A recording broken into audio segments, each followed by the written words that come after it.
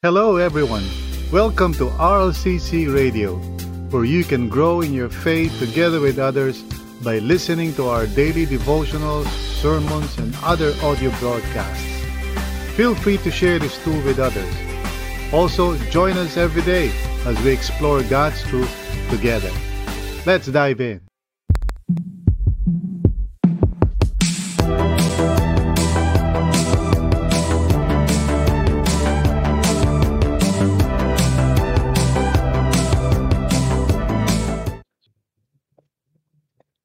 Thanks be to God for another opportunity na binigay sa atin ng Panginoon to come together in His presence upang tayo ay magmuni-muni, mag-meditate on the Word of God together.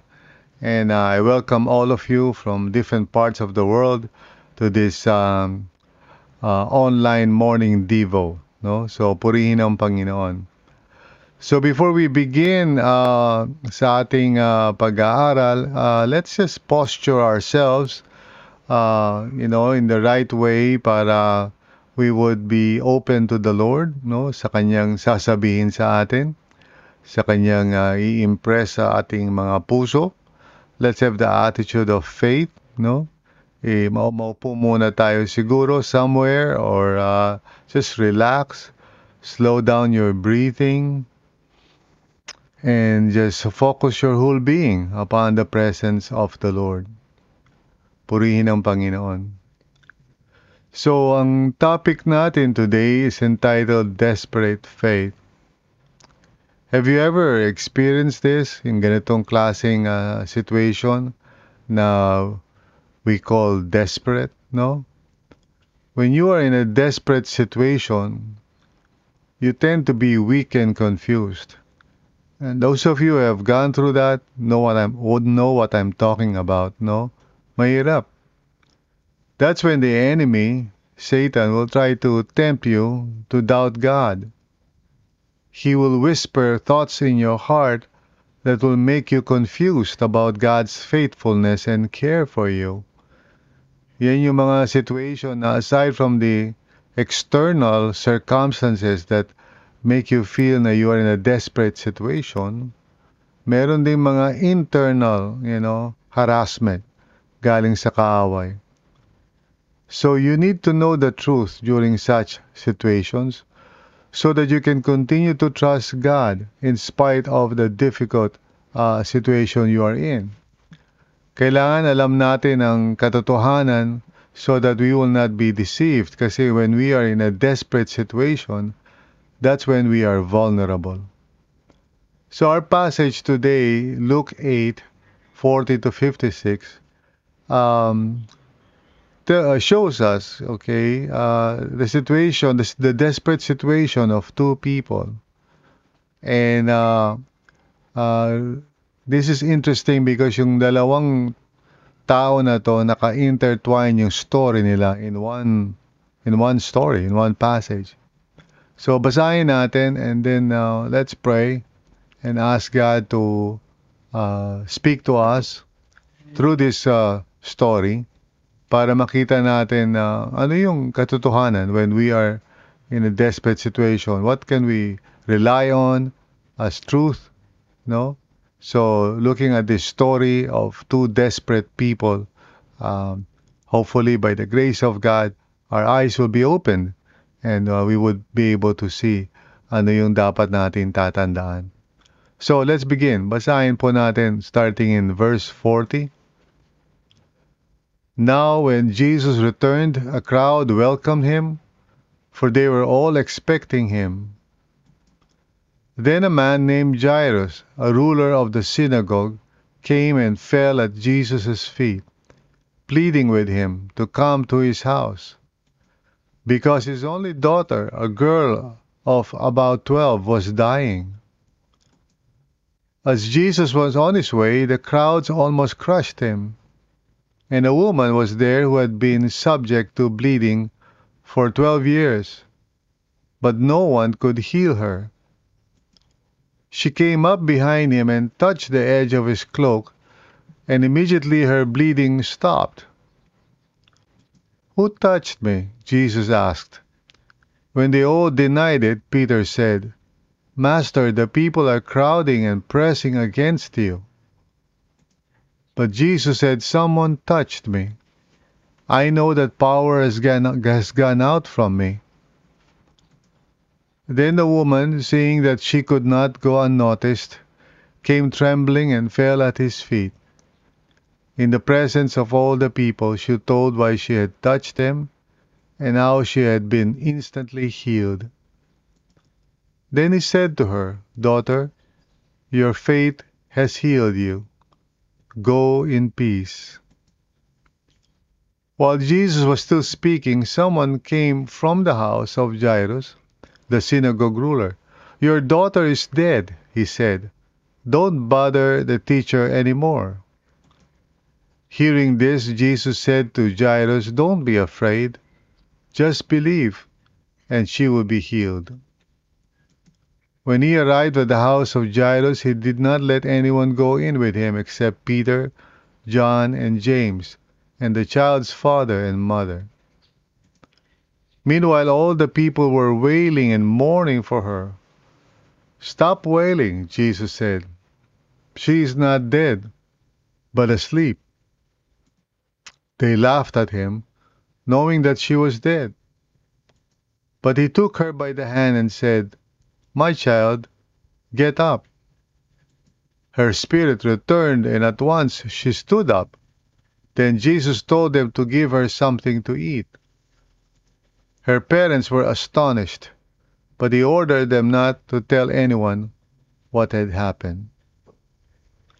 This is the word of the Lord for us this morning.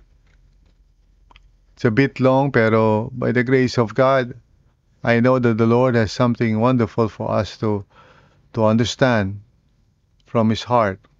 So manalangin po tayo that we may receive His message to us today. Lord, maraming salamat po for today. And thank you for each and every one who has joined us dito sa Morning Devo. Father, maraming salamat for giving us this opportunity to encounter you and to be in your presence. So Lord, I pray that all of us would open up ourselves to you, Lord God, gladly and willingly to receive from you whatever it is that you have in store for us. Panginoon, salamat po for opportunities to go into your word like this. But we pray, Lord God, that your Holy Spirit would enlighten us and give us understanding. Speak to us, Panginoon, upang sa ganon we would come away from this encounter, knowing that we have heard from you and your word has come into our hearts. So, Panginoon, maraming salamat po once again. We commit to you itong pag-uusap namin at pag-aaral namin ng iyong salita. Gabayan mo kami, Panginoon, at tulungan mo rin ako that I may be faithful in what you want to convey and what you want to communicate sa aming lahat. Thank you, Lord. In Jesus' name, amen and amen. So, pag-usapan natin, mga kapatid, itong topic na to, desperate faith. When we are in a desperate situation, siyempre magulo ang isip natin. It's very hard to focus. And all kinds of feelings are swirling inside of us. And, you know, we're easily affected, by the things that are going on. It it could be about health issues or financial issues, or relationship issues. But so, when you feel desperate, that means na parang di natin alam kung anong gagawin natin. But today we want to talk about this topic. What must you remember when you're in a desperate situation? Now, this story that we just read, sa Gospel of Luke, tells us about two people who are in a desperate situation and how Jesus responded to them. Now, of course, alam natin that Jesus has the authority and the power to heal and to, even to restore those who are dead. But in this particular case, yung unique situation nito is that two people are really in a desperate situation na hindi na alam anong gagawin nila, so they can only just look to Jesus for help. Now, the important thing, of course, is to look to Jesus. But there are three things that Jesus won't do na kailangan natin maunawaan. There are three things that Jesus won't do, and it's important to know because when you're in a desperate situation, Satan takes advantage of that by telling you things that are not true so that lalo kang matatakot, so that you'll be afraid. So in this story, we find three things that Jesus won't do so that in your heart, you would know that Jesus won't do that even though maaaring marinig mo sa iyong puso't isipan mga thoughts on the contrary. So first of all, no, He won't condemn your desperate actions. Know this in your heart. When you are in a desperate situation, and siyempre you often cling to desperate measures, remember Jesus won't condemn you. He knows what you're going through. And He understands. So samahan niyo ako sa verses 40 to 48 to trace this idea para makita natin to. Verses 40 to 48. Now when Jesus returned, a crowd welcomed Him for they were all expecting Him. So here's a regular situation. Wherever Jesus would go, simply because His popularity is growing, people are all looking forward to seeing Him and, hearing Him and so forth, no? The usual thing. Now, in the midst of that, of course, there's this one man. So sabi ganito sa verse 41, Then a man named Jairus, a ruler of the synagogue, came and fell at Jesus' feet, pleading with Him to come to his house. Now, in description na yun, no? Tells us that how desperate the situation is. Una-una, Jairus is a ruler of the synagogue. So he has a high position in society. Now, for him to come to Jesus and really, sabi, fell or kneel down, fell at his feet.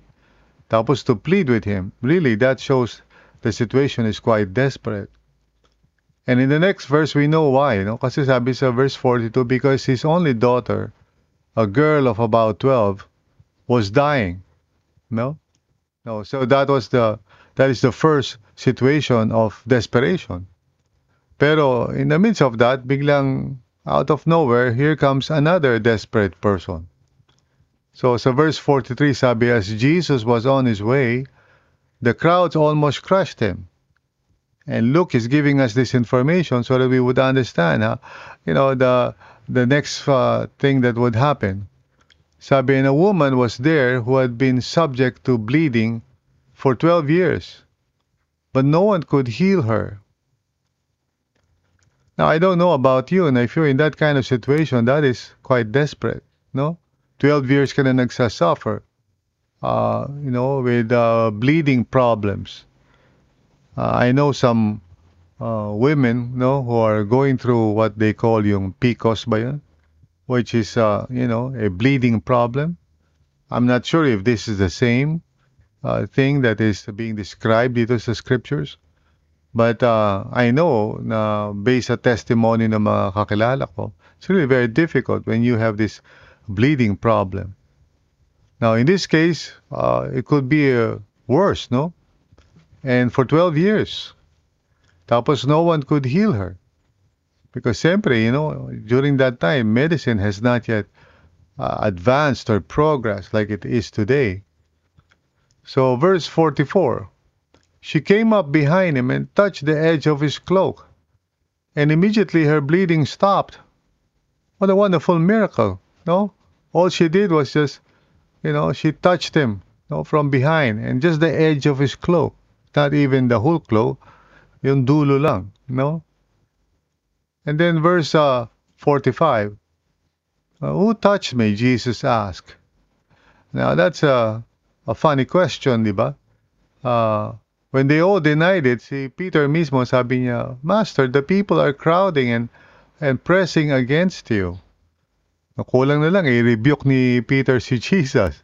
Because para kay Peter, this doesn't make any sense. Kasi dami nga nung tao. And they're all crowding and pressing upon him. So how could Jesus ask, who touched me? Pero sabi sa verse 46, but Jesus said, someone touched me. I know that power has gone out from me.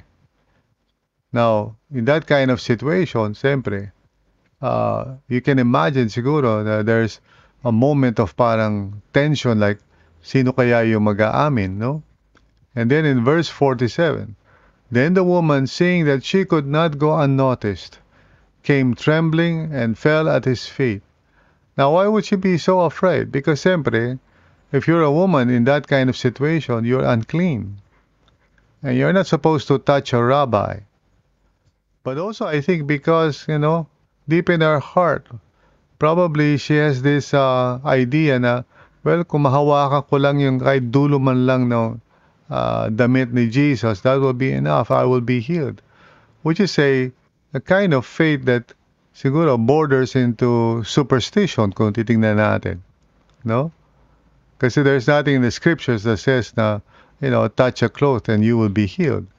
But anyway, this woman felt maybe siguro that's the limit of her capacity to believe. So she came trembling and fell at his feet. In the presence of all the people, she told why she had touched him and how she had been instantly healed. So, sinabi niya why she had touched him. Now, in the other Gospels, we know why. Because she was thinking, if I can only just touch the hem or the edge of the cloak of Jesus, I will be healed. That's why she had touched him. Dito, in Luke's version of the story, we are not told about what was going on inside of her. But we can assume that right now, no? Because sabi niya, she told why she had touched him and how she had been instantly healed. Now, the response of Jesus is, of course, yun ang importante. Because ganito sabi, then he said to her, daughter, your faith has healed you. Go in peace. Now, hindi siya pinagalitan ni Jesus, and saying, anong klaseng, yan, faith yan, that's superstition, mali yan, you should not do that.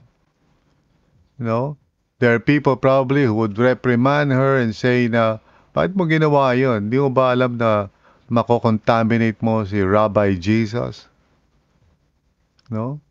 Or why would you presume na, that such a thing would happen, but hindi ka maghintay at magtiwala ka sa Panginoon? Why do some desperate act like, touching the hem of Jesus and so forth? So in other words, there are probably many thoughts that can come into a person's mind in that situation, di ba? Na even the woman herself siguro would hesitate. That's why siguro she was trembling. Would it work? What would happen, etc. But look at this situation from this point of view. He won't condemn your desperate actions. And when I saw that, really, nung nakita ko paano nag-respond si Jesus, I said, that's a wonderful truth. Pag tayo po ay nasa isang desperate situation, sometimes we cling on desperate measures and of course, sometimes even foolish ones, Kasi desperate nga tayo. But the Lord understands this. He understands and He cares. Sometimes in my pastoral ministry, I would encounter people in such desperate situations and sometimes they would do foolish things. But instead of condemning them, I would just continue to pray that God would meet them at the point of their need, even though maaaring foolish yung kanilang mga ginagawa or maybe they have not thought about the issue very well. What they need is not rebuke or correction. What they need is the love of God in their lives during that desperate situation. And Jesus, know this, He won't condemn you, even though you are doing some desperate things. Because He knows that in your heart, you are trusting Him. You just don't understand everything at that point. So, kapag kayo ay nasa isang desperate situation, at kakaroon kayo ng mga, questions in your mind or doubts or, nahihirapan kayo and sometimes you're taking some desperate steps, Just look to Jesus. Always look to Jesus. And know this in your heart, kahit may mga thoughts na pumapasok sa isip mo, He will not condemn you. He wants you to experience the grace that you are looking for and desiring for. And He wants to give you that grace without finding fault. Hindi siya nanunumbat about your weaknesses. Now, secondly, He won't discourage your struggling faith. Hindi niya i-discourage yung struggling faith mo. Now, let's go back to Jairus now. Kasi that was an interruption, no? Yung nangyari na yun. And of course, I could imagine si Jairus feeling even more discouraged and struggling, sa kanyang desperation because his daughter is dying. Okay, remember that his daughter is dying. So let's pick up the story in verse 49. Sabi nga, while Jesus was still speaking, someone came from the house of Jairus, the synagogue ruler. Your daughter is dead, he said. Don't bother the teacher anymore. So picture yourself in the place of Jairus. You're so desperate, no? Lumapit ka kay Jesus with all humility. You fall down at His feet at kiusap ka, nagmakaawa ka. Please, Jesus, come to my house. My daughter is dying. And then here comes this woman out of nowhere, and then there's this whole conversation, sino ang humipo sa akin, etc. And all of this is going on, and there's the explanation and so forth.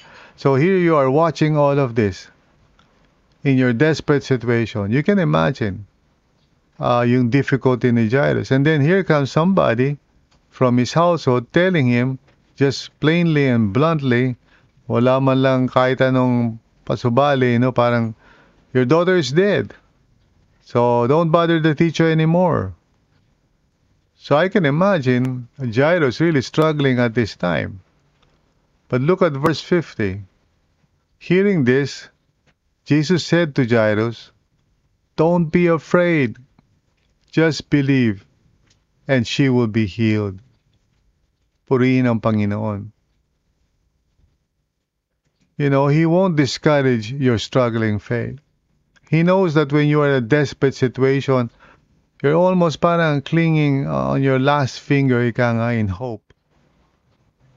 Usually when you're in a desperate situation, di ba, sari-saring mga thoughts will come into your mind, making you more afraid. There will be people around you probably who would discourage you even more. But know this in your heart when you are in a desperate situation. Jesus Himself won't discourage your struggling faith. He knows you're struggling. But i-distinguish mo sa heart mo yung thought that says, just believe, just be strong. Versus yung thought na, walang mangyayari, tapos na, wala nang pag-asa. So always learn to discern the thoughts that come into your heart, lalo na when you are in a desperate situation. So remember what I said in the first point. He won't condemn your desperate action. So if you feel guilty and condemned, that's not the Lord. Okay? The Lord won't condemn you. And then He won't discourage your struggling faith. Instead, He will encourage you. You know that it is the voice of the Lord kasi He's encouraging you to hang on, to continue trusting God. Yeah, in spite of siguro yung mga external na mga inputs sa iyo. Remember, the Lord Himself will not discourage you. And finally, He won't give you false hope. The Lord Jesus will not give you false hope. And so let's read the rest of the story, starting in verse 51.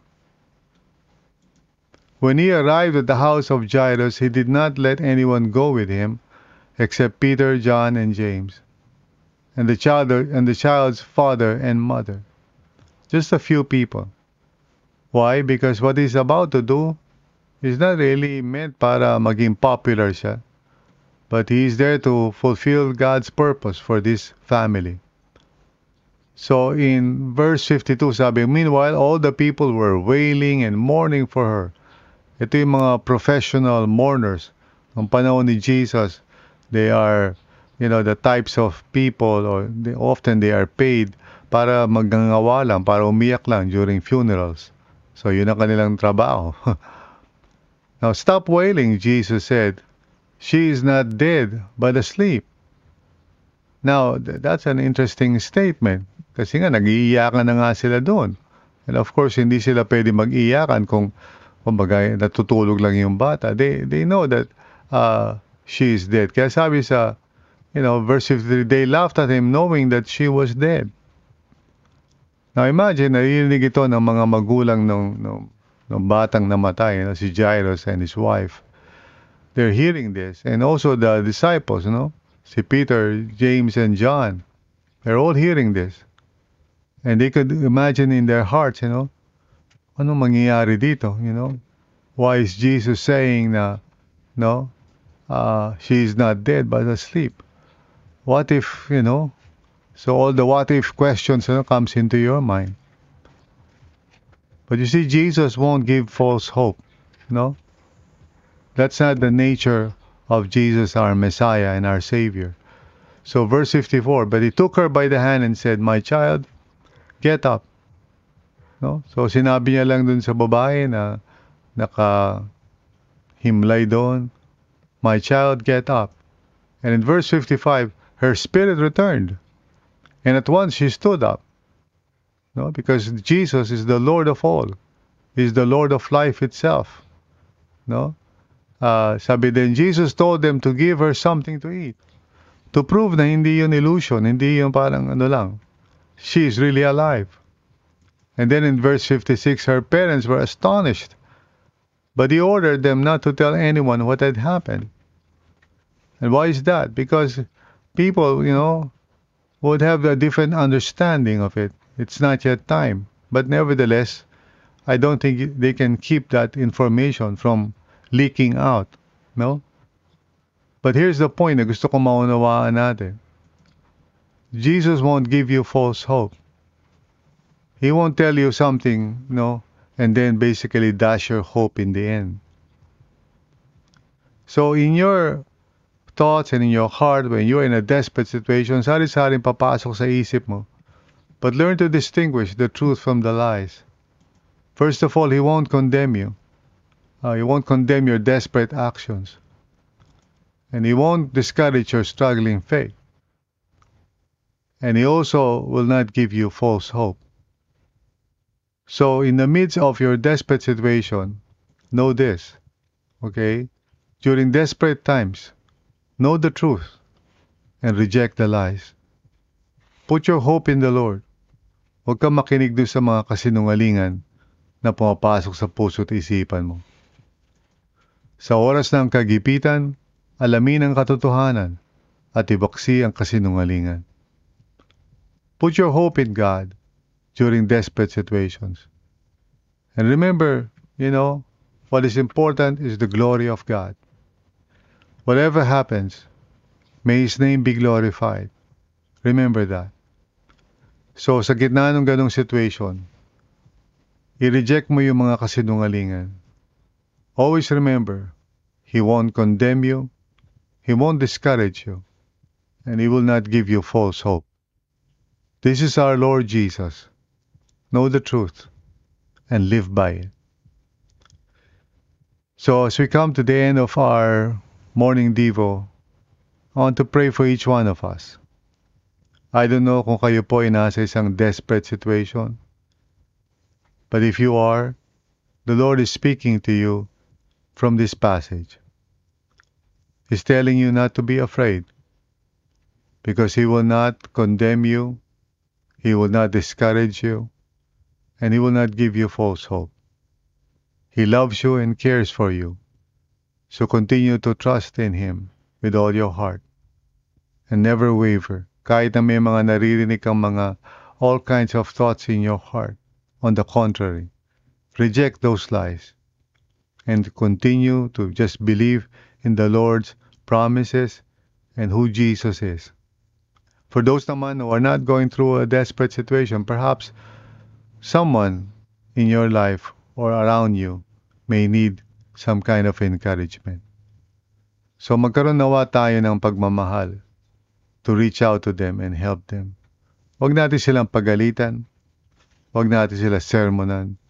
Even though we see sometimes na parang they're doing things foolishly, or maybe they're saying things that doesn't make any sense. Remember, they are in a desperate situation. So be compassionate. Let's all pray. Lord God, maraming salamat po sa iyo na you have revealed to us through this story the truth about Jesus our Lord. Na in desperate situations, He will not condemn us. He will not discourage us. He will not give us false hope. Thank you, Lord, for this assurance. Lord Jesus, salamat po na naunawaan mo kami when we are in desperate situations. Right now, I just pray for all those who might be going through something na ganito. Lord, may you comfort them and assure them. And may this truth na pinag-usapan today penetrate their hearts right now and give them comfort and peace. I pray for those na nagsasuffer ngayon with all kinds of difficulties or illnesses or whatever, Lord. Panginoon, comfort your people. Let them know in their hearts that you love them and care for them, that you will never leave them nor forsake them. And for the others, Panginoon, who may not be in a desperate situation, pero who may know somebody who is, give us courage and hope. Because in this world, Lord God, there are many tribulations, but you have overcome the world, Lord God. So help us to just put our hope and trust in you sa gitna ng mga iba't ibang mga difficulties that we go through. This we pray, Lord, in Jesus' name. Amen and amen. Thank you for listening to this episode. We hope you were encouraged and edified to continue following the Lord and growing in your faith together with others. If this content helped you, consider sharing it with others. Also, if you would like to support this ministry, please visit solo.to/RLCCPHIL. That's solo.to/RLCCPHIL. See you again.